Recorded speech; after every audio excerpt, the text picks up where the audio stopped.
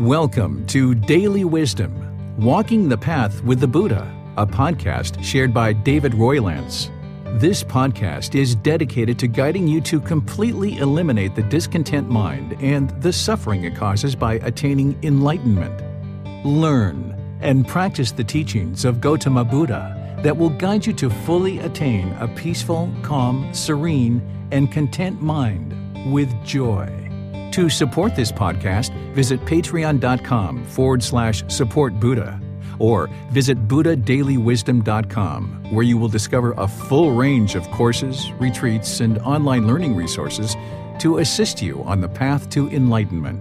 Now, here's our teacher to share more.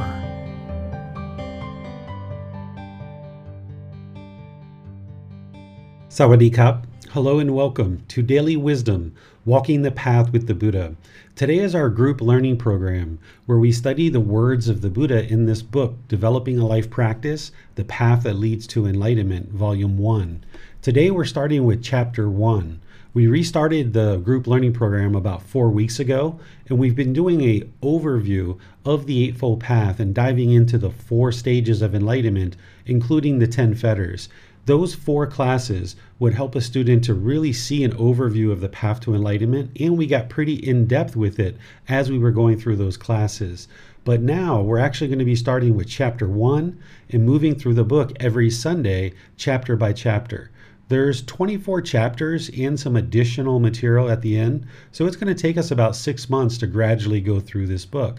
And that's the way that you would like to actually learn the teachings of the Buddha. Not having any belief, but instead gradually moving through the resources and just trickling the teachings into the mind slowly but surely over a consistent long-term period of time. So what I suggest people do is read this book about 10 or 15 minutes a day and gradually move the teachings into the mind so that you can not only learn them, but reflect on them to independently verify the truth for yourself and then actually practice them. Whereas if you just blew through the book in a few days or a week or two, you wouldn't be able to retain the understanding and the wisdom that's really there to help you to develop your life practice. Some people will do that though. They will go through the book once and then they'll kind of start over and not only read the book, but also go through these classes so that you can gain some insight and ask questions, getting clarity on the teachings. So I'd like to welcome all of you, whether this is your first time in class with us or you've been in class with us before, because we're going to be starting going through chapter by chapter each Sunday. And this Wednesday, we're going to be starting our 4-part series on loving kindness meditation. We've already done a 4-part series on breathing mindfulness meditation, and students are encouraged to build up their meditation practice to 2 to 3 sessions per day of 30 minutes or more. And that's going to take time to build up. Some people start with just 1 session a day for 5 or 10 minutes, and then they gradually increase it from there. But in order to get to enlightenment and start seeing some real significant results, you're going to need to get to 2 to 3 meditation sessions, 30 minutes or more. That's where you see the real significant benefits in the condition of the mind, along with practicing all the other steps of the Eightfold Path.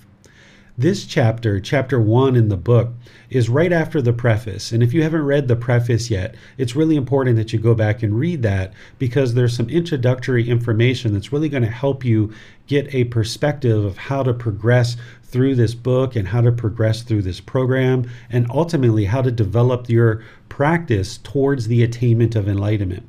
This chapter, chapter 1, is really meant to be a bridge because I understood in sharing these teachings with students that the vast majority of the students who are going to be studying with me are going to be coming from other traditions. They're going to be coming from maybe Christianity or Hinduism or Muslim teachings or some other practices that are out there. And what I decided to do is write this chapter as a way to help you bridge over to the Buddhist teachings. Because oftentimes we grow up with certain teachings in our life and we're taught that if we ever go to anything else, that these, horrible bad things are going to happen to us if we ever look in any direction of any other teachings.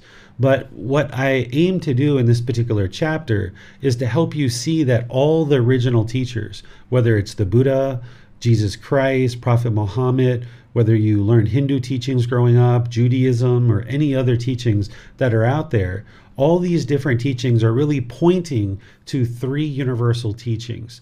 And I describe those as universal love of all beings, do no harm, and be a good moral person. And this chapter is titled Universal Teachings, Love, No Harm, Good Morals. And as you read this, hopefully what it does for you is helps you to understand that if you learn the teachings of Jesus Christ or Prophet Muhammad or Hindu teachings or Judaism or any other teachings that are out there, they're really pointing to these same three universal teachings, essentially helping you to learn how to be a better human being and practice in the world in such a way that you can have this universal love for all beings, that you're not harming other beings, and you have actually good morals. Now, depending on how you've learned and what you've learned from the various teachers and the various teachings that exist in the world, you may or may not have studied the Buddhist teachings before. The Buddhist teachings are there in a way that I think are very similar to if you were going to be studying in a university or with a professor.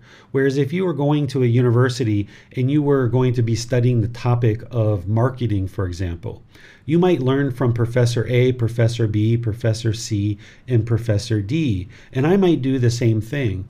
And for me, it's Professor A that really connects with me and explains things in a way about marketing that I truly, deeply understand. And I'm able to implement that into my professional career and gain some real benefit and value from Professor A. But Professor B and Professor C and Professor D also contributed something to my understanding of marketing, but it was really Professor A for me that really spoke very clearly and helped me to understand the teachings of marketing very clearly. And each individual person, as they study with these various professors, are going to decide that certain professor is really hitting the mark for them and really helping them to understand a topic like marketing.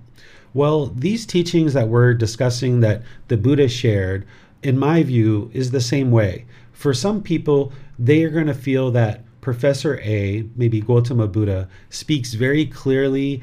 He had 45 years to teach. He was able to help many people get to enlightenment. And by the time of his death, there was many people that understood his teachings. So therefore, today in the world, you might feel that his teachings are very clear and able to really penetrate and help you to deeply understand this world and this life and how to function as this better human being. He had 45 years to explain it, and his teachings aren't based on belief. They're teachings that you can independently verify, and you understand that you're moving towards this goal of enlightenment because you can observe that the discontentedness in the mind is gradually diminishing as you progress on the path. Where some other teachers may be sharing teachings based on belief, you're not necessarily sure whether you're on the right path or whether you're learning the right things or not, and you're conducting yourself in the world in a beneficial way. So for me, it's Professor A, Gautama Buddha, a fully perfectly enlightened Buddha that really knocks the ball out of the park and really explains things in a very detailed way. But I share that with the understanding that people like Jesus Christ, Prophet Muhammad, and others shared teachings that were absolutely beneficial for the world. And rather than sit back and talk about all the differences of how these different teachers are speaking in different ways, saying different things, and perhaps people might argue and fight over who's right and who's wrong. What I prefer to do, and what I think is more beneficial for everyone involved, is to look at how these individual teachers are actually teaching the same things. So that way, as you move from maybe some teachings that you learned in Christianity or Islam teachings or Hindu teachings or what have you, you don't feel that you're necessarily turning your back on any of these other teachings, but instead it's those teachings that led you to where you are today, to the point where you're now interested in learning about Buddhist teachings. And the interesting thing is that other people have done this exact same thing, whether it's Christian priests or Christian ministers or other people who are in Judaism and people who are into Muslim teachings. There's a certain collection of people in these various communities that have looked at the Buddhist teachings and learned the Buddhist teachings and incorporate them into their current practices and have realized that they're actually highly beneficial for them. I feel that if you're going to learn one particular set of teachings like the Buddhist teachings, you should just stick with the Buddhist teachings and really get really deep into those and see the progress. Or if you're going to study Christian teachings, is to really get deep into those and get to the ultimate goal of Christian teachings or Muslim teachings or teachings from Hinduism or Judaism or any of these others. I'm not one who encourages the mixing and matching of teachings, but instead, this bridge that I was interested in helping people to understand here in chapter 1 is to help you understand that you're not turning your back on things that you've learned in the past. Even teachings from grandma, grandpa, mom, and dad help to lead you to where you are today in your life about certain things that you understand that would be wise decisions and how to make wise decisions in the world. But it's this fully perfectly enlightened Buddha who cleared out all the pollution of his mind, spoke about these teachings for 45 years, up until he was 80 and actually died, that countless people were able to attain enlightenment through independently verifying the truth and seeing the discontentedness in their mind gradually diminish. And being a fully perfectly enlightened Buddha, he did all that work on his own mind first, so he understood the teachings of what it took to improve the condition of his student's mind because he did the work for himself first. And because he was a fully perfectly enlightened Buddha and he had extinguished all his unwholesome karma, he didn't die prematurely like what we see with Jesus Christ. He actually died early in life based on decisions that he made. That he was actually murdered after 1 to 3 years of teaching. He was crucified, and the people that were left behind didn't necessarily understand his teachings in the way that he did. And we also know that Jesus Christ wasn't fully perfectly enlightened. This is why he said, "I will come again," which is rebirth. He needed to be reborn in order to come back and share deeper teachings that would help people get to this better way of life. And during his lifetime, we also know that he tossed tables over in the temple when he saw vendors selling things in the temple. He didn't like that, and he got angry. And he tipped tables over and knocked tables over. An enlightened being isn't going to have anger. So while Jesus delivered some helpful and beneficial teachings to the world, he met his objective that he shared and delivered teachings that ultimately helped people to understand that there's only one God. Because prior to Jesus Christ, especially during Gautama Buddha's lifetime, people believed in multiple gods, that there were multiple gods. But the Buddha did something very wise, is that he didn't make God a central figure in his teachings, because it's not God who determines whether you attain enlightenment or not. It's your decisions that determine that. So while Gautama Buddha discussed these different gods that people believed in during his lifetime, he didn't make God a central role in his teachings because he didn't have any information that could prove God's existence or disprove God's existence. Oftentimes people say that Gautama Buddha denied the existence of God, which actually isn't true. Gautama Buddha taught about these different gods, but essentially discussed them as another being in the cycle of rebirth. And now, as a being, a human being, it's up to you to learn and practice so that you can see the truth for yourself and train the mind, eliminating pollution, getting to this peaceful, calm, serene, and content mind with joy that we call enlightenment. And Jesus Christ might have called that the Holy Spirit, using different language. Oftentimes you can look at the Buddhist teachings and others people's teachings and see these similarities where Jesus Christ said, "Love thy neighbor." The Buddha would have said, "Have loving kindness and compassion for all beings." Where Jesus Christ would have said, "You reap what you sow," the Buddha would have talked about the natural law of karma, of cause and effect. And Jesus and the Buddha both talked about rebirth because Jesus Christ said, "I will be reborn," essentially. He said, "I will come again." And you can see these similarities throughout these different teachings. Even Prophet Muhammad, there's a part that I know about his teachings where he taught generosity and having a well-developed practice of generosity in your community. And also you can see in the Muslim teachings that there's a certain amount of self-discipline and this ability to actually pray 5 times a day. That requires an enormous amount of self-discipline in order to build up your practice to pray 5 times a day, which is needed in terms of the self-discipline in order to get to enlightenment. Not necessarily the prayer, but this self-discipline is really required, and this generosity is required in order to get to enlightenment. So the more that you understand all these various teachings in the world, not that you need to do that, but if you have that understanding and you start to learn about the Buddhist teachings, what you'll see is that the Buddhist teachings are very clear, very direct, very to the point. And because they're not based in belief, you can actually see the improvement to the condition of the mind as you progress forward on this path to enlightenment. And all these various teachers are really pointing to the same thing, which is helping us to become a better human being. And my suggestion and encouragement to students is to find a professor that speaks very clearly to you and that you can understand their teachings very deeply, and stick with that professor, because that's where you're going to be able to then get very deep into the teachings and see the progress. When we mix and match these things together, that's where it becomes very difficult for the mind to be able to understand.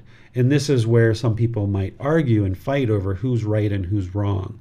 And rather than argue at all, or rather than to say who's right or who's wrong, my approach is to just say everybody was right. Everybody was sharing essentially teachings that are leading humanity to a better way of life. And if we see these things as isolated things of Buddhism, Christianity, Muslim teachings, Hindu, Judaism, if we see them as isolated stovepipe things, then we miss the ability to see the commonality in all these things, and that humanity needs to gradually evolve to this higher consciousness, that our species needs to gradually evolve. And that's what we've been doing all the way back from the beginning of humanity. When we first started, humans walked around naked and we were dirty and we didn't know how to care for the physical body. We didn't know how to really get food. We didn't know how to start fires. We didn't know how to hunt. We didn't know how to do a lot of things. But gradually, over countless years, we've been evolving as human beings, gaining more and more intelligence about the world around us, and getting to the point where now we have these education systems, we have food systems, we have transportation systems, we have medical care, all these other things that are helping to support our existence in the world. And one of the things that we've also been evolving with is these universal teachings and these teachings of how to become better human beings. And to me, it's the Buddha who really speaks very clearly, and you can see the truth for yourself as the mind is gradually improving, that the mind is eliminating discontentedness, that it's not believe, and then when you die, you hope you kind of figured things out.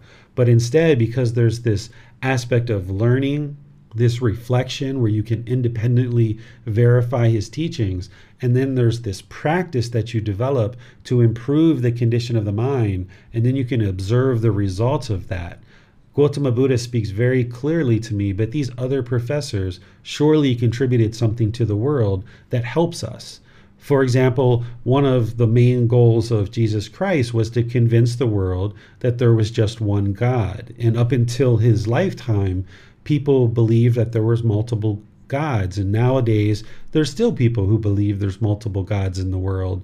But those people are a lot fewer than those who, if they understand God, they feel that there's only one God. And God isn't a central role in the path to enlightenment, but I'm just using this as an example to help you see that each one of these teachers were working towards certain goals. The Buddha's goal was to deliver these teachings that liberate the mind without them being connected or attached to anything else like God or anything else. It's all about your decisions. Your decisions is what's going to lead to your enlightenment. Where when Jesus came along, his objective was to help people to see that there's only one God, and he needed to perform a lot of miracles in order to convince people who he was. And then when he said there's only one God, people essentially believed that. And if they had their own personal evidence of the existence of God, then they understood that to be true themselves. And then Prophet Muhammad, I'm not too clear on his teachings. I haven't really learned much of them, but from what I have seen, there's definitely some degree of awakening that Prophet Muhammad had to be able to deliver the type of teachings that he did, which ultimately have helped a lot of people in the world based on improving their life. And all of these teachers are sharing something unique with us and speaking in their own way. I call what's happening in this world the natural laws of existence. That there's all these natural laws that the unenlightened mind is unaware of. There's this ignorance or this unknowing of true reality. And Gautama Buddha is explaining these natural laws through his teachings. His words, his teachings are helping a practitioner to understand these natural laws. Well, Jesus and Prophet Muhammad and others tapped into these natural laws as well, and they explained them in their own language and their own words. Again, the Buddha had much longer time, 45 years. And being a fully perfectly enlightened Buddha, his mind was very clear. He didn't have any pollution, so he was able to explain them very clearly and leave them in a condition that other people would be able to benefit from them many years after his death, even today. But because Jesus, and I suggest that Prophet Muhammad most likely wasn't a Buddha and fully enlightened either, their teachings maybe aren't necessarily as clear for some people. But other people might look at those teachings and think that they're very clear and can see a very clear approach of how to get to this ultimate goal that's part of that tradition. So my suggestion is that we look at these commonalities between these various traditions and understand that it's our life progressing gradually and evolving, that moving towards the Buddhist teachings isn't to turn our back on any one particular set of teachings, but instead to move towards something that we feel might be speaking to us more clearly, helping us on this path more clearly, and we're able to see with our own eyes that the condition of the mind is gradually improving. And this can be really helpful. These universal teachings of love, no harm, and good morals, I'm going to explain those to you through the Buddhist teachings. But you might also, depending on your background and other teachings, you might be able to see these same qualities in those teachings. Let me pause here and see what questions you guys have about what I've been discussing so far. The way that you ask questions is put those into Facebook, YouTube, or Zoom. Our moderators will see that and be sure your question gets asked. You can also raise your hand electronically and ask any questions or follow-up questions that you might have. Hello, teacher. I was wondering about why, while many teachings from Jesus Christ and Prophet Muhammad and others have been affected by impermanence, it seems that somehow these three universal teachings are somehow still preserved till today. Yeah, so each one of these teachers, whether it's the Buddha, Jesus Christ, Prophet Muhammad, Hinduism, Judaism, whatever was shared originally, we know that today that what people are seeing isn't the 100% truth, because it would be impossible, based on the universal truth of impermanence, for someone to have taught 1,300 years ago, 2,000 years ago, 2,500 years ago. Hinduism, I think, goes back even 5,000 years.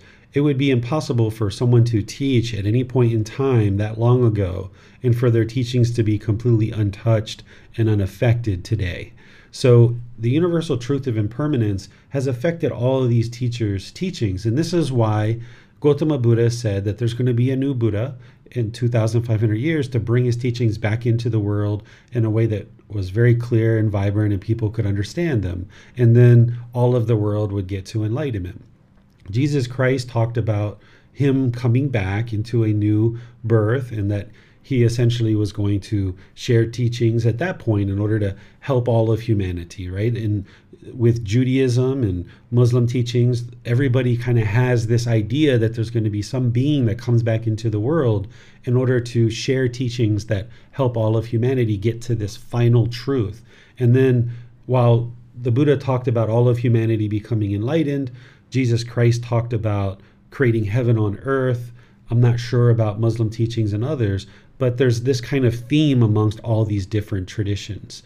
And this slow degrading of teachings has led to the degrading of human consciousness, is that if we would have lived during the lifetime of these individuals and we had learned directly from them, then we would have very clear teachings from those individuals of how to live a better life. But those teachings could only be sustained in the world for a certain period of time based on impermanence and because of the condition of the world in terms of travel and language and communication and the way that teaching spread during those time frames. There wasn't this international language of English that we have now. There wasn't the ease of travel and mobility. There wasn't the internet to be able to move teachings around as there are now.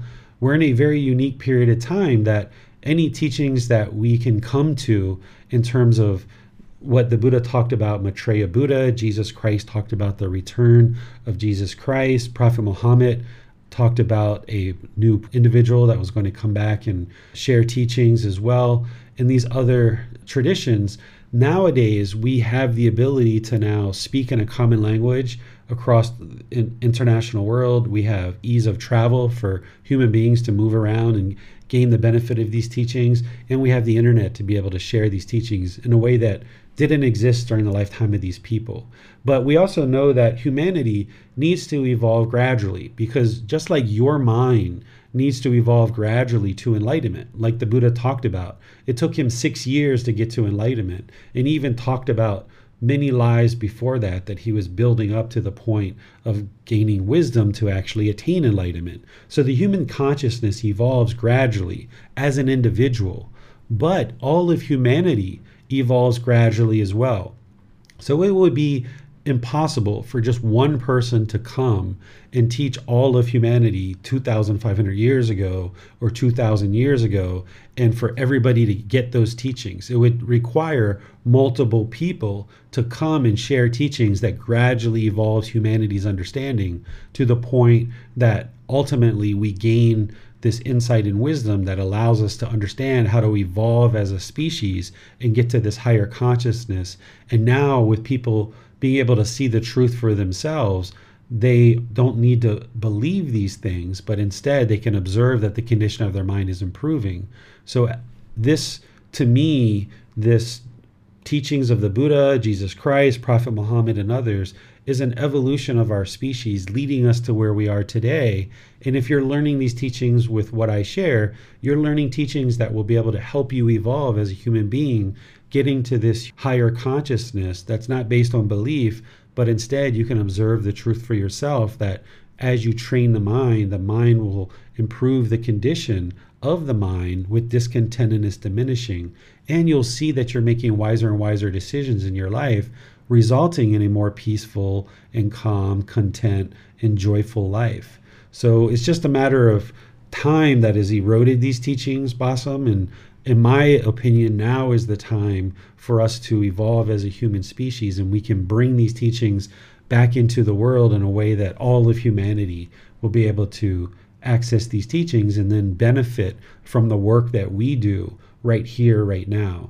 Because all too many people in the world are very interested in changing the world, but how many of us are willing to actually do the work to improve the world?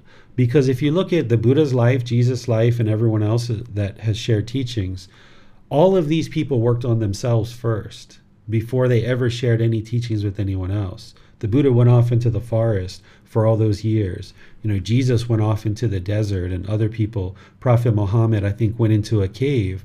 All of these people worked on their own mind in their own life for a significant period of time. And as they discovered the teachings that would help humanity, that's when they came back and started sharing the teachings in the world with people that were around and interested in learning.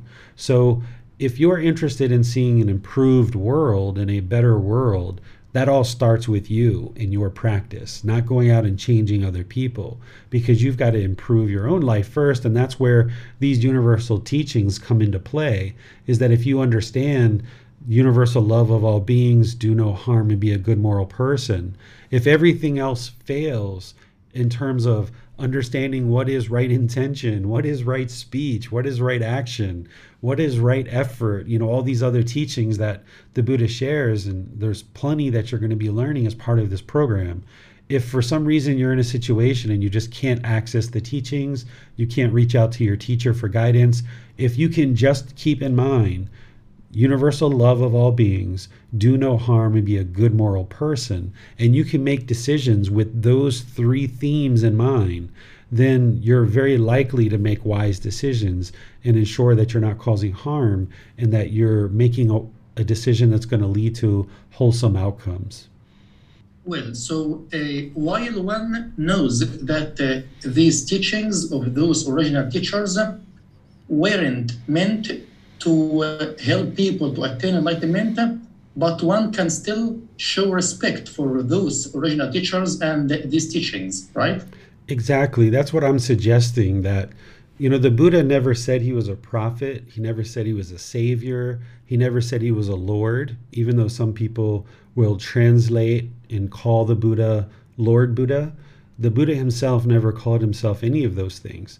He never called himself a prophet, savior, messenger, Lord. He never taught rites, rituals, ceremonies, or worship. So if you've been taught in your other traditions to not worship any false prophets or don't worship any false gods or all these other things, in the Buddha's teachings, there is no worship at all. So the Buddha left the door wide open for you to be able to learn his teachings. And because he never called himself a Lord or a Savior or any of these other things, then you can continue to respect Jesus, you can continue to respect Prophet Muhammad and others, and appreciate the fact that whatever you learned in the past has brought you to this point to where you are now, that you're now interested in diving into something unique and something you've never experienced before.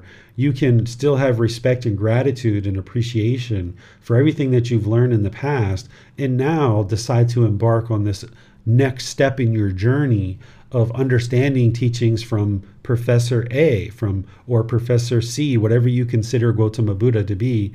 You can learn his teachings, glean the benefit of those, and see the improvement to the condition of the mind, and see this as you're evolving as a human being, just like you were maybe in high school or college and you took history from 3 or 4 or 5 different teachers, or you studied English with 3, 4, 5 different teachers, and all of these teachers contributed something to your life. You can look at Jesus, Prophet Muhammad, and others, and the Buddha included, as that evolution of learning and that evolution of wisdom. And now, through stepping in to learn the teachings of the Buddha, it's this next part of your journey to becoming this better human being. Not as a religion, not as commandments, not as rules to follow, nothing like that. The Buddha didn't teach that way. He provided guidance to help you evolve to becoming a better human and living this better way of life. He didn't say that he had discovered a new religion. Even Jesus, he never declare that he had discovered a new religion. Jesus wasn't a Christian. The Buddha wasn't a Buddhist. These were just teachers who were sharing things in the world that were helpful to others. And we can respect all of these people for their contribution to humanity. On Zoom, we have a question from Rick. He writes, what would you say are the main differences between what the Buddha taught and the teachings found in the Hindu yogic traditions? I see a lot of crossover. I know very little about Hinduism. Of course, during the lifetime of the Buddha, what he was exposed to was Hinduism, because that's what was being shared in the region of the world that he was in. I know that they teach about Kama or karma. I know they teach meditation as part of that tradition, but I don't know much else about Hinduism. I think there tends to be a good amount of rites, rituals, ceremonies, and worship there, which the Buddha knew doesn't lead to enlightenment. So he shared with people that those things don't actually lead to enlightenment. It's through training the mind and gaining this wisdom that actually leads to enlightenment. So while there was teachings about the natural law of karma and meditation during the lifetime of the Buddha that was coming from Hinduism, it was the Buddha who was able to deeply understand those and then explain it to the people with such clarity that they would understand it and that they would be able to then practice in a way to get the results. Very much like now, we have people all over the world that have all different kind of views and perspectives and opinions about what the natural law of karma or karma is. We have all kinds of people in the world that do all kinds of different things about meditation. But if you work with a teacher that deeply has practiced the teachings and has experienced the results of enlightenment, then what they're sharing is going to be very clear and very penetrating to help you understand what is the natural law of karma, what are the meditations that are going to truly help you to improve the condition of the mind. And I suggest that that's what the Buddha did, that while there was all these teachings going on in Hinduism during his lifetime, they weren't deeply understood in the way that the Buddha delivered them and also shared his teachings, which ultimately helped people to understand what he experienced, because he experienced this improved mental state of enlightenment, or what he called nibbana. this improved mental state, he had attained it on his own. So he understood very clearly with deep wisdom of what it took to lead to his own enlightenment. So what a Buddha is actually doing during their lifetime is they're just explaining what led to their own enlightenment. And this is why there's no conflict in a Buddhist teachings, that when they teach over their entire lifetime, you won't find any conflict or contradictions in their teachings, because they're just looking inward and sharing what they did in order to get to that enlightened mental state. So I suggest that he spoke with this deep clarity because he didn't have the pollution of mind, and he spoke in such a way that the local people, while they might have heard the word karma or they might have been exposed to meditation here and there, he was able to explain it in such a level of clarity that people truly got it, and then they were able to practice in such a way to experience the results of enlightenment. But in terms of the differences between those traditions, I don't know Hinduism enough to really be able to speak on that. I understand Buddhism and Christianity, but even Muslim teachings, I don't even understand those very much. Well, since that Jan has her hand raised, let's go to her. Thank you, Bassam. Teacher David, I have a question about people around me who have doubts about I tell them occasionally, oh, I'm meditating, I'm studying with a teacher, I am learning about Buddhism, and some members of my family, my extended family, were raised to believe that this is putting me on the road to hell and damnation, perdition. They're worried about me. They pray for me. They express concern that I'm doing this, and they wish that I would stop. So I just wonder if you have any guidance for, what I can say to them to reassure them, or I generally just, I listen, I don't say much, but if there's any guidance that you have, I'd appreciate hearing it. Thank you. Sure. So what this is exposing is their craving and attachment to you, that they're very attached to you, and that's why their mind is shaken up to hear that you're doing something else different than them, because their mind is craving permanence and they want everybody to be doing the same thing. This is what the unenlightened mind does, and it gets shaken up when somebody's doing something different than them, and the mind isn't comfortable with just allowing others to make their own decisions.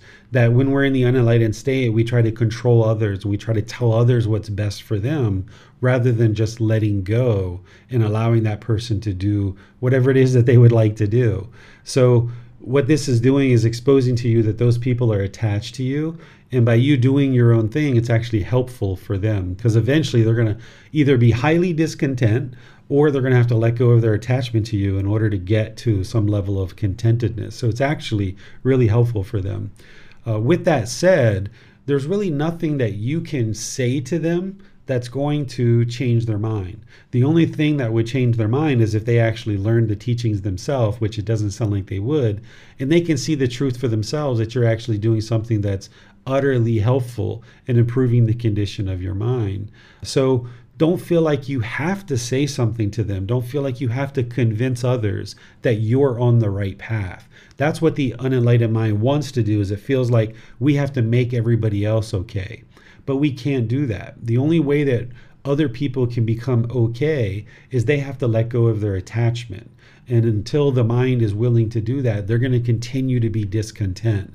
Because what an enlightened being is going to do is they're going to be just very comfortable with everybody making their own decisions, that they're not going to try to control others or tell others they're headed for bad things. If somebody else is interested in learning Muslim teachings, all right, may you be well, enjoy. Or if you're interested in learning Christianity, all right, great, wonderful. An enlightened being isn't going to crave this permanence for other people to be doing what they're doing. So if I was you, I would do what you're doing, which is pretty much remain quiet. If they ask questions of what you're doing, share that with them politely, kindly, friendly, and respectfully. But just know that the only way for them to truly get to any kind of peacefulness or contentedness is they've got to let go of their attachment to you. And you're not able to do that for them. They have to be able to do it themselves. Thank you, teacher. You're welcome. Let's go to Nick for Facebook questions. Thank you, Bassam. Hello, teacher. There's a similar question to the one that Rick had. Uma writes, "Good evening, sir. Did Buddha oppose many beliefs in Hinduism or only caste hierarchy in society?" I don't think of it as the Buddha opposing anything, although this is the way that some people talk about the Buddha's teachings. They will say he opposed something, or he rebuked something, or he rejected something. This is how people are choosing to talk about his teachings today because they're in the unenlightened state.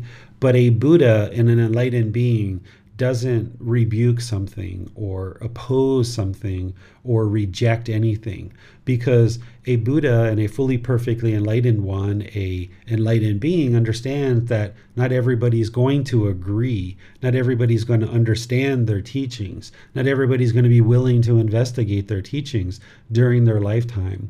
So what I would share is that what was going on during the lifetime of the Buddha in terms of the caste system, which you mentioned, about rites, rituals, ceremonies, and worship, about people paying Brahmin to pray, and then they thought that that was going to help them in some way. The Buddha didn't necessarily oppose this or rebuke it or reject it or condemn it. Those are all like harsh words that we would use in the unenlightened state, but an enlightened being wouldn't think that way. Instead, when the Buddha taught, he taught that those things aren't what leads to enlightenment. That in a caste system where people feel like they're above others or below others, this is dangerous for the mind because now there's arrogance and ego and conceit. So the Buddha taught that all beings are equal. And that's what he taught for his students to cultivate in the mind, that you see and you look out in the world as if all beings are equal. Even though other people think differently, that's to their own detriment.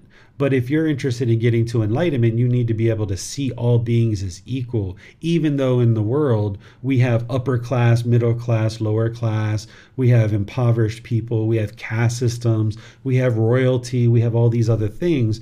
But your mind needs to develop a practice such that when you interact with people, you look at all beings as equal. Same thing when it comes to rites, rituals, ceremonies, and worship. The Buddha wasn't opposed to this. He didn't reject it. He didn't condemn it. He didn't have all these strong words that someone might use today to describe his teachings. Instead, he just shared that these things don't lead to enlightenment. That if we sprinkle water on us, or we tie a string around our wrist, or we put our hands together and we look to the sky and we ask for some intervention from some other being, this isn't what's going to create a better life for ourselves. And a fully perfectly enlightened Buddha and an enlightened being would be able to see this very clearly, because you can test it for yourself. You can put your hands together, look up to the sky, and ask for anything you want, and it's not going to show up. You can sprinkle water on yourself. You can tie strings on your wrist. You can do any kind of rites, rituals, ceremonies, and worship that you like. That's not what's going to improve our life.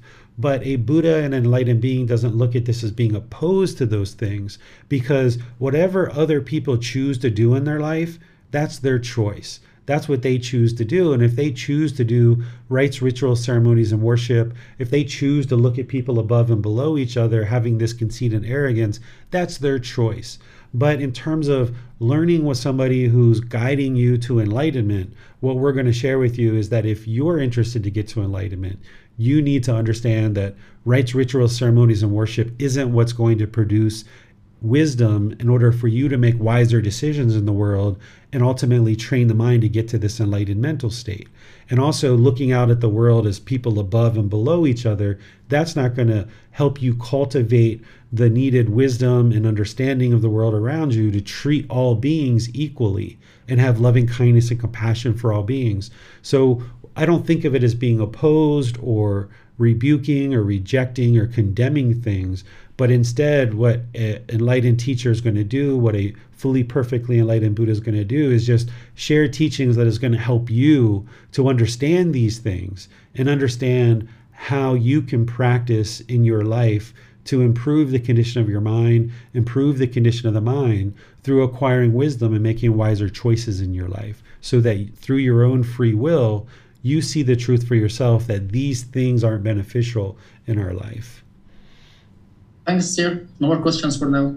Okay, so let me share with you what I consider to be the three universal teachings. These aren't the three universal truths. Those are things that we shared related to the Buddha's teachings. This is teachings that I'm sharing with you to help guide you on this path to enlightenment in case you're looking for this bridge to help you bridge from other traditions into what you're doing now, in case you're looking for this kind of easy way to look at what is the Buddha truly teaching, and if I forget all the other teachings, all the detailed teachings, what is it that I can kind of fall back to in order to make wise decisions in the world. So don't confuse the three universal truths with what I'm sharing here, which are the universal teachings. The universal teachings is what I consider applies to all these different traditions. The three universal truths are the universal truth of impermanence, the universal truth of discontentedness, and the universal truth of non-self. These are specific teachings that you need in order to get to enlightenment. And you would need these teachings here to get to enlightenment too, but this is more of a general perspective to help you understand how to practice in such a way that there's this commonality across traditions. And the first one is universal love of all beings. The Buddha taught this as loving kindness and compassion for all beings. And we're going to talk about this when we get to chapter 14 in the book. Chapter 14 in the book is talking about the four healthy mental states. They're referred to as the Brahma Viharas. And these Brahma Viharas are loving kindness, compassion, sympathetic joy, and equanimity. These are four healthy mental states that you're going to need in order to get to enlightenment. So we'll talk about those in chapter 14. Be sure that you understand them and be sure you understand how to practice them, because these are exact antidotes or remedies to specific difficulties and pollutions that exist in the mind. So for example, anger, hatred, and ill will. Loving kindness is that antidote. That's the remedy. And in the Buddha's teachings, we cultivate this in meditation, and then we practice it in daily life, that we have this active goodwill towards all beings without judgment, that we're not trying to determine or judge who deserves our goodwill, but instead we're not judging other beings. We're just giving our goodwill to all beings regardless, that we have this polite, kind, friendly, and respectful way about us, that we interact with others with this politeness, kindness, friendliness, and respect. Because when we do that and we treat other people well, then that's what returns back to us. We're not treating other people well because we want this to be returned to us, but just because we know it's wise. Because if we're impolite, unkind, unfriendly, and disrespectful, then we know for sure that's what's going to return back to us. So we need to cultivate this genuine interest in seeing all beings be well. This is what's going to help you to cultivate a mind that is interacting in the world with politeness, kindness, friendliness, and respect, as well as compassion. Compassion is the concern for the misfortune of others, where on one side of this equation, you might be indifferent and you don't really care about what happens to other people. That's not how an enlightened being is going to function. But on the other side of that, if you're craving for every being in the world to be perfectly safe, perfectly cared for, you're having this mental longing and yearning that anytime you see somebody impoverished, or anytime you see someone gets murdered or in a fight or something like this, that your mind just gets so shaken up by it. That's craving, desire, attachment to have everybody in the world be a certain way. And what you need to move to is not this indifference and not this craving for everyone to have a perfect life, but find this middle where you have compassion, that you understand that as part of this world, that there's going to be beings that are having misfortune, that there's going to be unfortunate things that happen to other people. And there's nothing you can do to immediately affix that for all beings in the world, that every being individually is experiencing the results of their decisions. So if we experience misfortunes, that's because of our own decisions. And you can't fix other people's decisions. Each person has to choose to acquire wisdom in order to make wiser decisions. So any misfortunes that other people are experiencing, rather than being indifferent and not caring, rather than craving for everyone to be perfect, when we realize that we can't create that for others, they have to create it for themselves. Instead, this middle way is to have compassion, where we have concern for others, and we attempt to allow others to gain the benefit and the help of these teachings. But we do that without craving and without indifference. And I can give you an example of something we're doing with this retreat in the USA, where we're not craving for people to come. We're not standing out on the street corner beating a drum, guilting, shaming, and fearing people to come to the retreat. But we're also not indifferent and just like, oh, well, if you would like to come, you've got to pay $2,000 to come to the retreat. We're not doing that either. Instead, we've made this retreat where it's open to everybody. There's no fee to come to the retreat.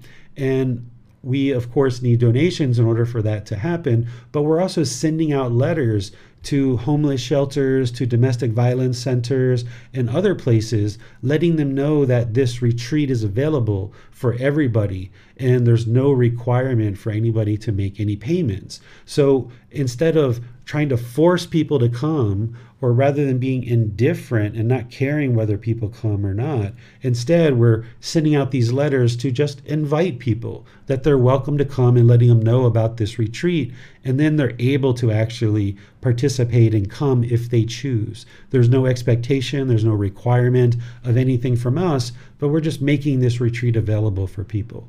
So that's a way to practice loving kindness and compassion, by being in the middle.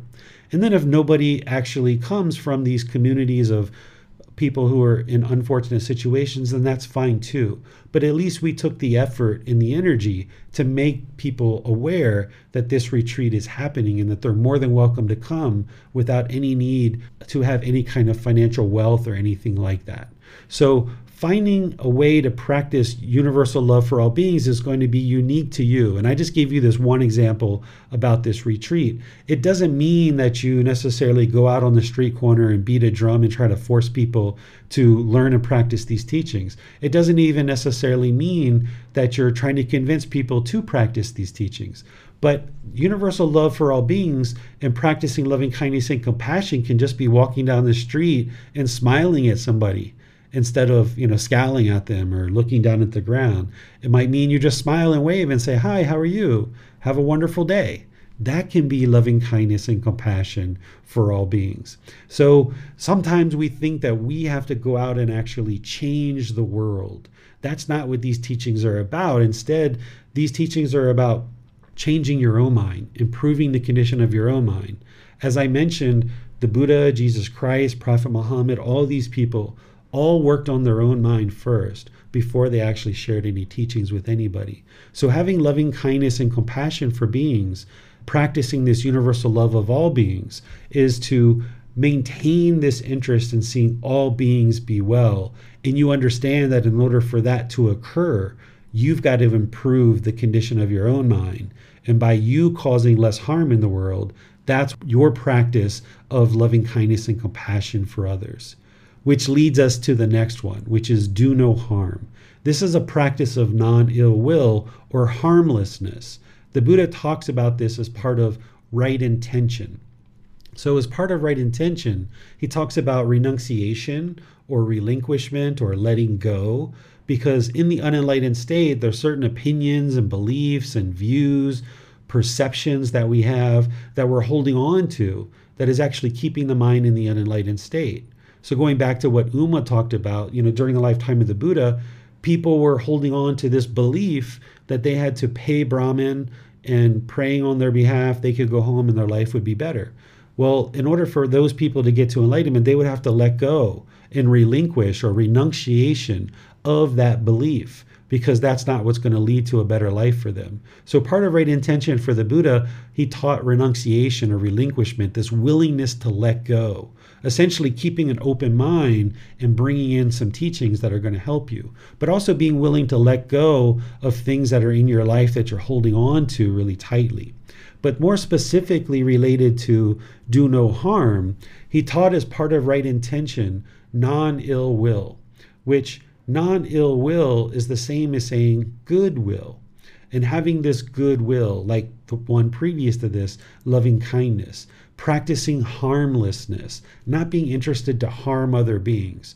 Because as long as we have the desire to harm, or even the inclination, or even the tendency to be sharp with our speech and sarcastic when we talk to other people, as long as we maintain that harmful nature, as long as we maintain even that bit of annoyance and frustration and ill will in the mind, then it's going to come through in our intentions, our speech, and our actions.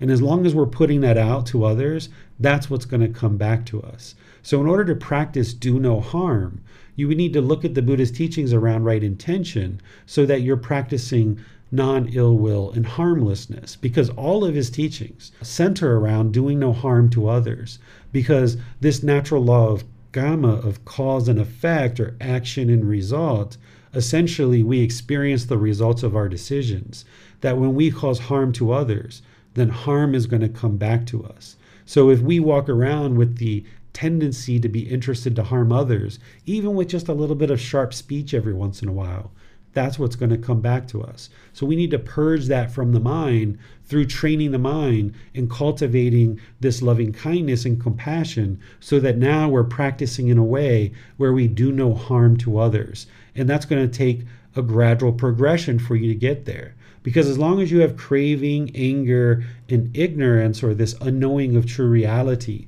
these three poisons or these three unwholesome roots, as long as they're in the mind, you're going to have a tendency to do things even without your knowledge that you're kind of harming others. Going back to Jan's question where she was talking about family members that she didn't necessarily say this, but maybe through their speech or trying to control another person of not to do something and holding somebody back from something that they aspire to do. This is harmful when we do these kind of things. It can sabotage our relationships. It can crush our relationships when we're trying to control other beings of what to do and what not to do. Instead, we can ask questions. We can be interested in what other people are doing. We can be thoughtful. We can be inquisitive. We can ask these questions. But once we start telling other people what they should do in their life, that's where we're now in conflict and we can sabotage our relationships. We should only be sharing with people teachings to improve their life if they ask for our advice. If they come to a class or if they ask us for advice, then we can share something with them to help them. But when we're pushing our perceptions and our opinions and our views on other people, that's just the mind having craving and trying to get other people to do things our way. So there's all these aspects of this path to enlightenment that the Buddha shares with us about how to ensure we're not causing harm to other beings. And this is what we also see in other teachings. Like I mentioned, Jesus, Prophet Muhammad, and others, there's this aspect of not harming other beings. But to me, the Buddha just explained it so clear and so concise as part of right intention and part of all of his other teachings. And then the last thing that I'll share with you today is this third universal teaching, which is be a good moral person. In the Buddha's teachings, he taught this as part of the Eightfold Path, as part of right speech, right action, and right livelihood. I taught those things in prior classes. That's where he shares the moral conduct. Because as long as we go out into the world and we're using wrong speech or wrong action or wrong livelihood, and you're trying to get to this peaceful, calm, serene, and content mind with joy, if you're not practicing this good, wholesome moral conduct, then the more harm you're putting out into the world through your moral conduct, that's just going to come back to you. When the Buddha would have a new student start with him, one of the first things that he would teach them is to improve their moral conduct. So he would teach them to improve their speech through right speech, like not lying and not gossiping, not slandering, not having harsh speech, not having frivolous speech.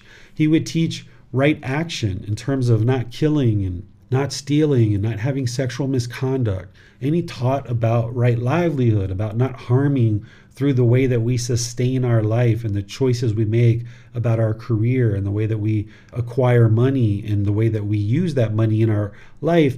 This livelihood that we have if we're doing things like selling weapons, if we're selling living beings, if we're selling meat, if we're selling intoxicants, if we're selling poisons, these things are all going to cause harm in the world. So the Buddha helped his students to understand how to improve their moral conduct, because while you're working on meditation and all the other steps of the Eightfold Path, you would like to ensure that you're improving your moral conduct in the way that you're interacting in the world. Because you could be over here meditating and doing all this great work, meditating on your own. But if you go out into the world and you're speaking in ways, or your actions are a certain way, or your livelihood's a certain way, you're causing harm, it doesn't matter how much meditation you're doing on your own, that harm that you're causing in the world through your speech, your actions, and your livelihood, it's all going to keep coming back to you. So you can't meditate your way to enlightenment. Yes, meditation is an important part of that, but you need to improve your moral conduct and the way that you interact with other beings in the world. Because as long as you're causing harm to others, they're going to be interested in harming you. So by you improving your moral conduct, you will see that over a gradual period of time, you won't have people that are interested in harming you, because you're not harming any other beings. So these are the three universal teachings. Universal love of all beings, meaning loving all beings universally without any judgment, treating all beings with this love and kindness and compassion, being polite, kind, friendly, and respectful to all beings, ensuring that you're not causing harm, setting the right intention or the right thought of non-ill will and harmlessness, not being interested in being harmful, but instead practicing harmlessness, because you understand that if you cause harm, harm's going to come back to you. And then improving your moral conduct in the way that you communicate with others through speech and Facebook posts, social media posts, emails, chats, text messages, things like this. Ensuring that your bodily actions aren't harmful to others, and ensuring that whatever livelihood you practice is a wholesome livelihood, that it's helping and beneficial to humanity, that it's not causing harm to others. And these are things that you can always revert back to as a high-level understanding. If you can't remember the detailed teachings of the Eightfold Path, this is there to help support you. And it's also there to help you see this bridge, that these are essentially what grandma, grandpa was teaching you, what mom and dad was probably teaching you, depending on what kind of family you grew up in. If you studied Christian teachings, Hindu teachings, Muslim teachings, Judaism, or any others, you would have been learning things along these topics. These are kind of the things that are being taught in those traditions, but they're being described in different ways that may or may not have connected with you. And perhaps it's the Buddhist teachings that really connect with you and help you to see the clarity of how you can improve your life practice and now make wiser decisions in the way that you interact in the world. So this is everything that I was going to share with you guys today on this chapter. But if you've read this chapter and you have questions, or you have any questions on anything that I just shared, you can put those into Facebook, YouTube, or Zoom, or you can raise your hand in Zoom and ask any questions that you like, because it's important for you to get clarity on these teachings so that you can understand how to implement them into your life. So I'll open up to any questions that you guys might have. Well, as for do no harm, does this also include not causing harm for ourselves? I mean, this body and this mind? Yes, definitely. So when we talk about loving kindness and compassion for all beings and doing no harm, this relates to you as well, because oftentimes we go out in the world and we just pour ourselves into other beings and we leave ourselves depleted. Some people teach that it's selfish to take care of yourself, that you should put all this effort and energy into helping others, and essentially what ends up happening is people neglect their own well-being. But that's not going to work for you, and it hasn't worked for you, because if you've been doing that, you know that it leaves you depleted. So it's not selfish to put yourself first. We're not putting ourselves first in a conceited way. We're putting ourselves first in terms of we realize that in order for us to be good for others, we need to be good to ourselves first. So whether it's certain foods, whether it's taking care of this physical body or anything else that you need to do in order to take care of this being, you need to take care of this being first, because if you don't, then you're not going to be existing in this world to be able to then potentially help family or friends or other people that might need your help. So you need to be sure that you're making wise decisions about food that you're putting into the body, about certain financial decisions, about how you spend your time, with who you spend time with what type of activities you're involved in, and all these other things, because there's this cause and effect relationship that based on the decisions that you make, you're going to experience the results of this. Your life isn't predetermined. There isn't some being controlling you that's forcing you to do any one particular thing or another. Everything that you experience in this life is as a result of your decisions. So when you make wise, wholesome decisions, you'll experience wholesome results.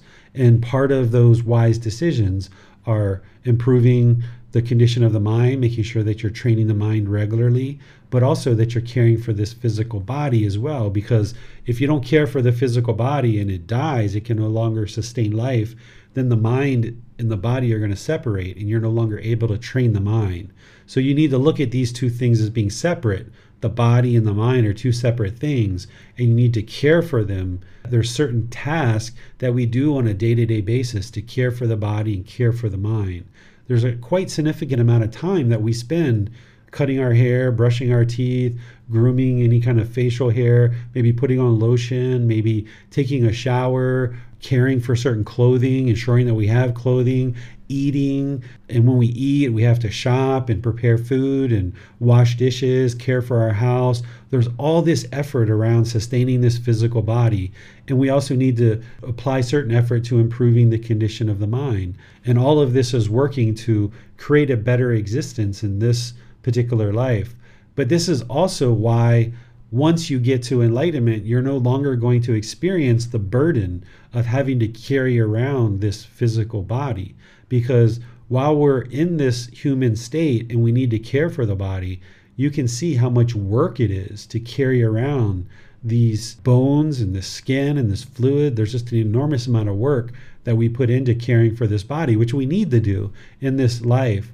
But if you get to enlightenment and you're no longer experiencing rebirth, then you'll have been able to lay down that burden of no longer needing to experience future existences and continuing to have to put in all this effort and time to care for this physical body that we're essentially carrying around. Do you consider hurting other people's feelings is a kind of causing harm to them? It's interesting that you asked that question, because the only way that somebody's feelings can get hurt is if they have craving, desire, attachment. They are causing their own feelings. But we can certainly do things that causes harm to others. But in terms of their discontentedness, they're causing their own discontentedness. But if we spoke harsh to somebody, and of course they're unenlightened, they're going to have discontentedness. If you spoke harsh to an enlightened being, they're not going to have any kind of feelings at all. But there's very few enlightened beings in the world right now. We're working to improve that, but there's very few. So if you speak harsh to somebody, you can think of that as you causing harm to that person. But when they get discontent, their discontentedness is being caused by their own craving, desire, attachment. But knowing that, it doesn't mean that you have a green light to go around and speak harsh to people, because if you speak harsh to people, people are going to speak harshly back to you. So it's a matter of harm versus discontentedness. You can't cause somebody else discontentedness, but you can cause somebody harm. If you stole somebody's car, that would cause them harm, because they wouldn't be able to get to work. They wouldn't be able to provide for their family. They would go through a period of time where they wouldn't be able to acquire the goods and services and resources that they need to sustain their life. So we can cause harm to others through our intentions, our speech, our actions, our livelihood, and things like this. But we can't cause discontentedness. Other people are causing their own discontentedness. But we can create conditions in which people will get discontent. So if we speak harsh and someone gets discontent, they're causing their own discontentedness. but we created the situation in which their mind is now getting discontent. So we didn't cause their discontentedness, but we did something that precipitated it. And what the Buddha is teaching you as part of this path to enlightenment is not only how to get rid of your own discontentedness, but he's also helping you to be able to function in the world that beings are less likely to get discontent around you, because you're functioning in a way that doesn't give others the opportunity to become discontent. Because if you're practicing all the steps of the Eightfold Path, then what you'll find is there'll be very few people who will become discontent around you, because you're speaking to them in wholesome ways. You're not harming them through your bodily actions. You're not harming them through your livelihood and all the other teachings that the Buddha teaches. So it's important to understand the difference between harm and discontentedness. These are two different things. And it's important to understand that as you clear out the pollution of your mind, you're not going to be creating situations where it provides the opportunity for someone's mind to become discontent. But even as an enlightened being, there will be the occasional person that will become discontent around you. And it's not because you harm them, but because of their own cravings, desire, attachments. Well, talking about a harsh speech, for some people, they think that talking in a harsh way is the only way to end the situation. I mean, if a parent is talking to their children, in some situations, some parents think that the only way to end the situation is to shout at that child. Do you agree with this? I don't agree with it, because they're not seeing the bigger picture. That shouting at the child might scare the child or put them in fear that they stop doing what they're doing right now at that particular moment. But shouting at the child hasn't given them any wisdom in which to improve their decision making so that they no longer do those things. Instead, if a parent has wisdom themselves, and if they're patient themselves, then instead of shouting, they understand what the problem is that the child lacks wisdom. And then we can patiently sit down and guide our children to make better decisions. And that's what solves the problem long term. If you shout at a child and you put fear in them like an animal, you're just rawr, and then the younger animal, the less dominant animal, the child, submits to your growl. You might have solved that in terms of they're no longer doing that in that immediate time and space. But as they go forward in life, they still haven't learned the wisdom, so they're going to be repeating the thing that you growled at them about. And as they age, what you've taught them is that when somebody does something you don't like, you yell and you shout at them. So now as they age, they're going to be yelling and shouting at other people, and they're going to be yelling and shouting at you, because you've conditioned their mind that when somebody does something you dislike, to yell and shout at them. So now as you age and your children start taking care of you, when you do things that they don't like, they're going to start yelling and shouting at you. And this is your karma coming back to you. This is the results of your decision. So someone who's impatient, who has craving anger and ignorance themselves, who lacks wisdom, in that moment, they might think the shouting and the harshness is solving the problem, but it's actually making the problem worse, because now that problem that the child was doing is going to just continue, and they're going to start shouting and yelling at you as they go forward in life, and they're going to shout and yell at other people and find themselves in all kinds of difficult situations as they grow up. What if one started to practice in a moral way, but others are still not practicing a moral conduct towards us? So that's exactly what an enlightened being is going to evolve beyond. If you think about a lotus flower and how a lotus flower is down in the murky water of a pond, and it has to grow through the murky water and rise up above the murky water, and then it blooms into this really beautiful bloom of a lotus flower. That's essentially what an enlightened being is doing, is rising above the murkiness of the water.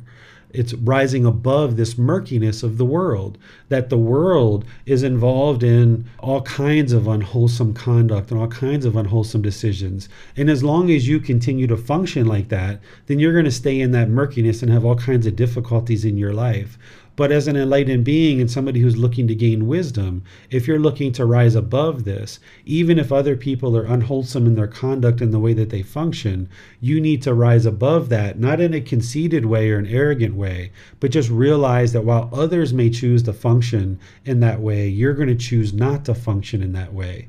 And then that's where you get to make choices in your life about who to associate with. You can choose who are your friends and who are your colleagues and who are the people you choose to interact with on a regular basis. The Buddha taught about having wholesome friends and wholesome companions as part of your path to enlightenment. That is, if you're around a bunch of unwholesome influences, your mind's going to have a tendency to move towards that. So no matter what other people are doing in the world, you need to see it as your path to enlightenment is to rise above that.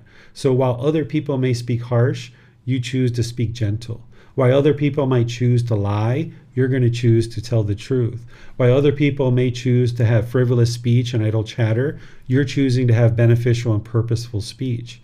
While other people might choose to be hateful and vindictive and resentful and jealous, you're choosing not to do those things. And you're getting the wisdom from the Buddha's teachings of how to do that through training the mind.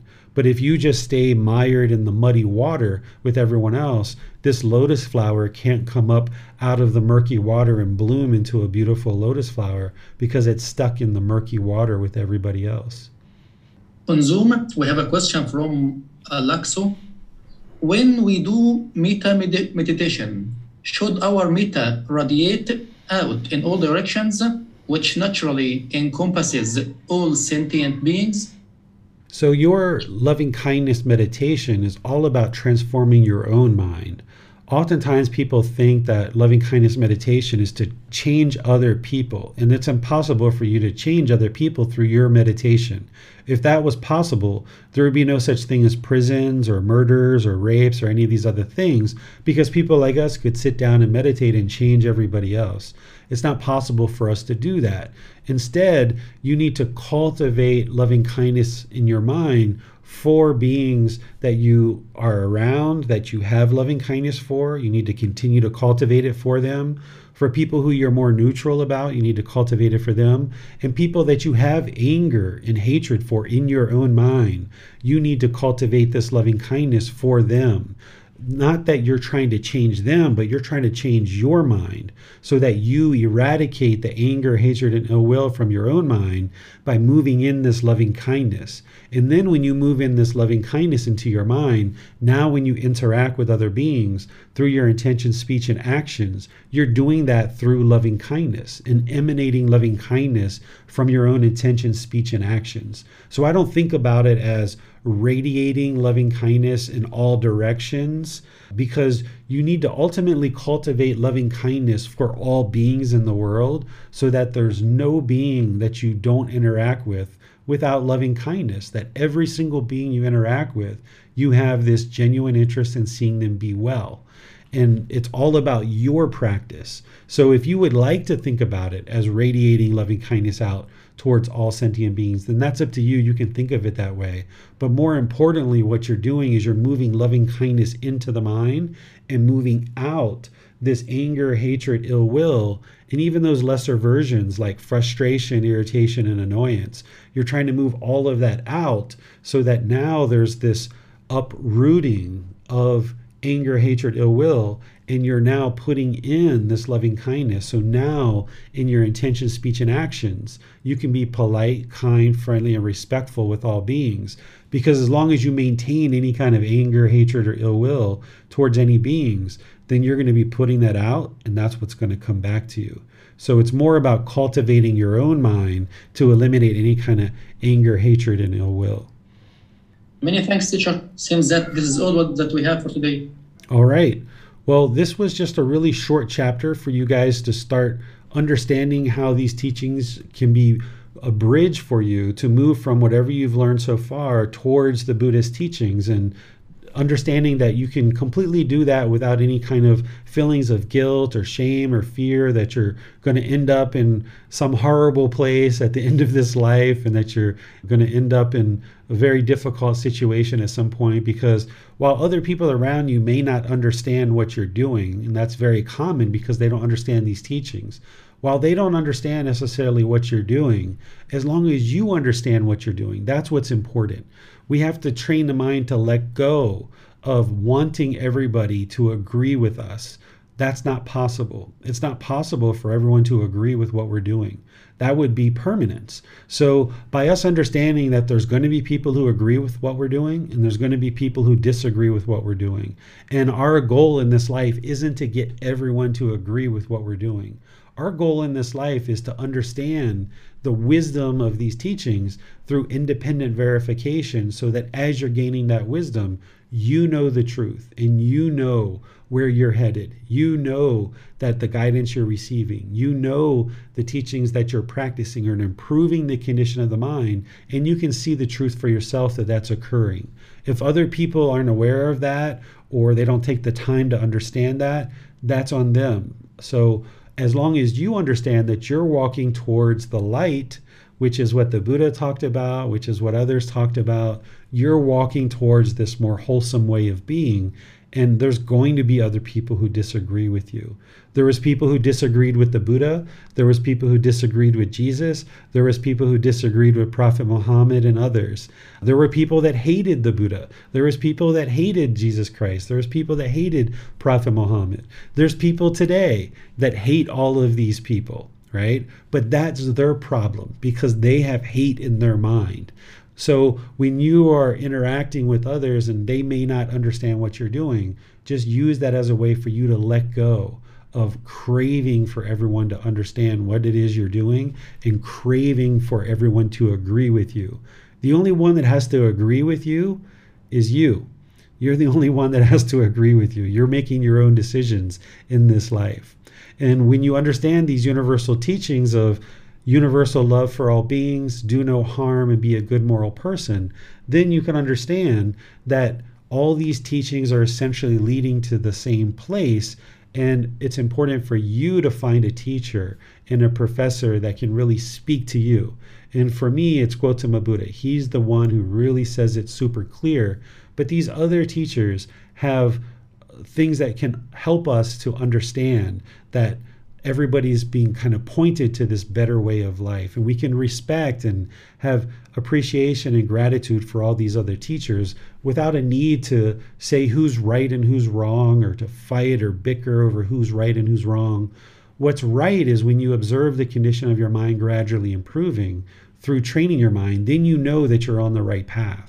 And that's all the confirmation that you need that things in your life are getting better and things are improving. You don't need other people to validate your decisions.